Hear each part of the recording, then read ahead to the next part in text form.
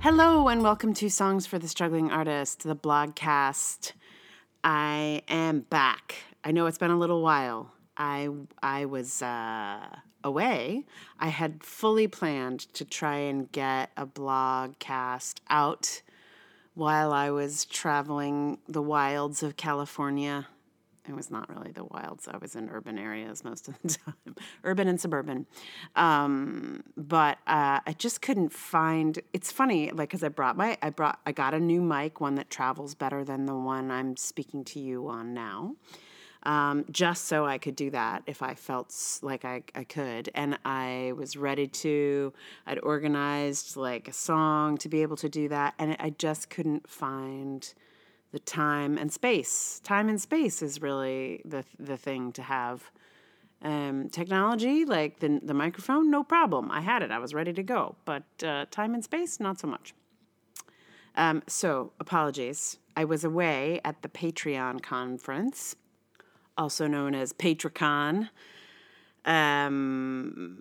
I have a lot of thoughts about it, and it was great, and I learned a lot, and it was also weird, and I'm not sure about how I'm going to share those thoughts of the weirdness and the goodness and all of it together. But I will, I'm sure, eventually. I'm just trying to kind of coalesce them a little bit. And also, I don't know, it's funny, like, now that I've met a lot of the people who are great. There's so many great people who work at Patreon. I'm like, I don't want to upset them.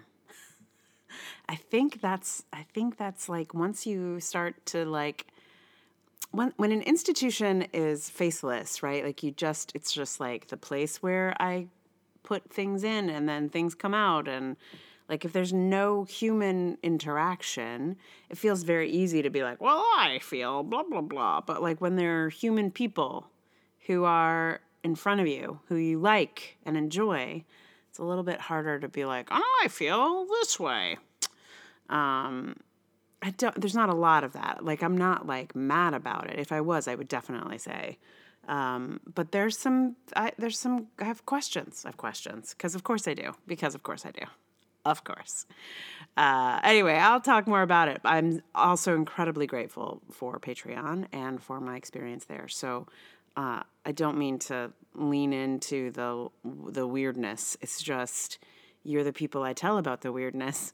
So it was weird. But it was also great. It was great, and hopefully it will help me out. So that's also good. And I'll tell you more about it as time goes by. But that's where I was. And while I was out in California, I thought, oh, I'll just go and visit all the people who I adore and like, who live in California, who I never get to see because they live in California. So I did a little of that as well. So I took a little mini tour. Bakersfield, Los Angeles, Bay Area, woo woo. Anyway, I'm back and tired, as you might imagine. Anyway, so that's the story, the deal. And today's blogcast is from a couple weeks ago. And it is sort of a follow-up on the Dragon Post and the Witch Post. So if you have not listened to either of those, you may want to as a background. I don't think you need to have heard either of those to listen to this one, but it might help. I don't know. You can tell me. So, this blog post is called Real Talk About Imagination.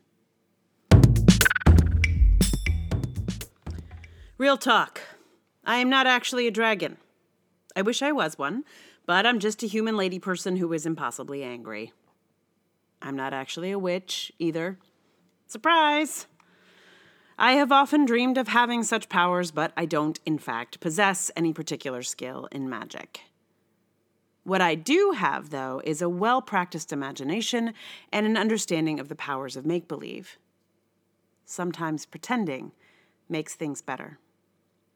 I mean, I have been a rage fountain these last couple of weeks, just spinning round and around, watching rage pour forth from me like a sprinkler. It comes out in situations that do not merit such a response, and after a lifetime of being nice and sweet and making things easy for everyone around me, I do not really know how to handle my new rageful reality. Imagination and embodied expression are my only safe outlets. And what's wild is how it actually works sometimes. For example, as my friend and I stood talking next to the subway entrance, some man in khaki pants seemed to find us terribly compelling.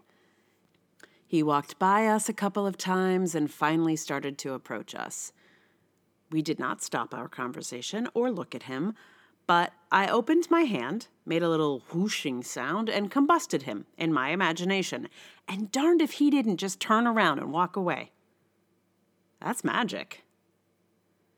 The thing of it is, now is the time for fierce imagination. It is not going to be possible to free ourselves from the dystopia ahead of us without some really bold and vivid dreaming. In simply imagining a world wherein I am as powerful as a dragon, wherein the world is remade with women unafraid to walk down the street at night or anywhere, everywhere, I find it very hard to return peaceably to the world we live in. I cannot tolerate the old stories. I cannot stomach victim blaming. I am newly and freshly furious that women have had to accommodate ourselves to a world that has not seen us as human beings for 5,000 years. It's as if I've woken up in a new horrible world, but I've been living here the whole time. I don't want to see one more woman raped or murdered on screen. I don't want to see any more harassment on the street. I don't want to see a single woman disempowered. I don't want to watch one more wife in a sitcom get laughed at and dismissed. It feels like the only thing I can tolerate now is some other, more imaginative world. We need our dreamers now. We need our sci-fi creators, our Afrofuturists, our utopian other worlds. I have no stomach for anything else.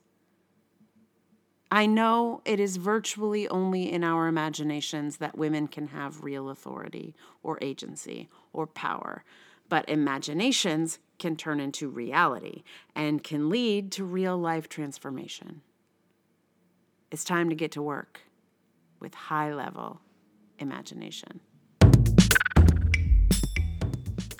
I feel like there's this theme that has been developing the last few months that is related to this kind of imaginative world. And there's more coming because I feel, there's some more. There is some more. I think I am relying on my own imagination in a way that I have not previously. I mean, I use it all the time. That is the good news here is that my imagination is not out of practice. It's my favorite thing. So I don't know. It's like when things go crazy, when it feels terrible, I lean on things like imagination. I've discovered, which I don't think I knew that that's what was going to happen, but I kind of like it, and I'm sure I'm not alone. So I think we need what are those groups? They're called work groups or something. I feel like in offices they have okay, we have a team where a group of people use their particular skill to try and get something done. I feel like we need imagination work groups. I don't know if they're actually called that. Those of you who actually work in offices, let me know. I don't know. So the song here is I was trying to think. I tried all different stuff, and then this song popped into my head, partly because I just made a random reference to it.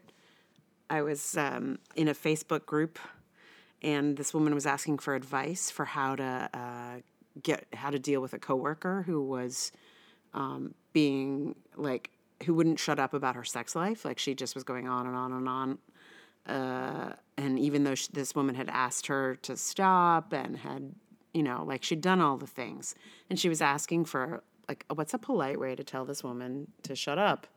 And I suggested, I was like, I don't think this is polite, but it might be fun. Like every time she starts telling some anecdote she doesn't want to hear, to just start singing really loud. This is my new solution to everything, apparently. Just start singing. If you don't know what else to do, just sing. That's my answer. So I was like, just sing whatever you like. Like, it doesn't matter what it is. Actually, the first thing I suggested was that she sing this woman's least favorite song. Like, find out a song she hates and just sing that song. Because that's how I think. But then I was like, or it could be anything. You could sing Pop Goes the Weasel or Magic Carpet Ride and some other song. I don't know why Magic Carpet Ride occurred to me in that moment. But then when I was trying to think about what song to put here at the end of this blog, I was trying to think, what are some songs about imagination, blah, blah, blah. And I was like, Magic Carpet Ride is perfect. So here's Magic Carpet Ride, which was actually really fun to learn. So, Magic Carpet Ride, originally by Steppenwolf.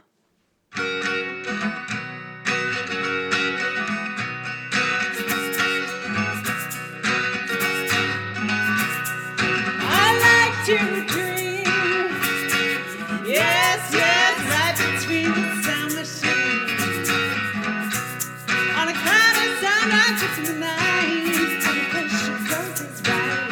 Flies far, flies near, to the stars away from here. You don't know what we can find. Why don't you come with me, little girl, on a magic carpet ride? You don't know. Why don't you tell your dreams to me? Fantasy will set you free. Close your eyes, girl. Look inside, girl. Let the sound take you away.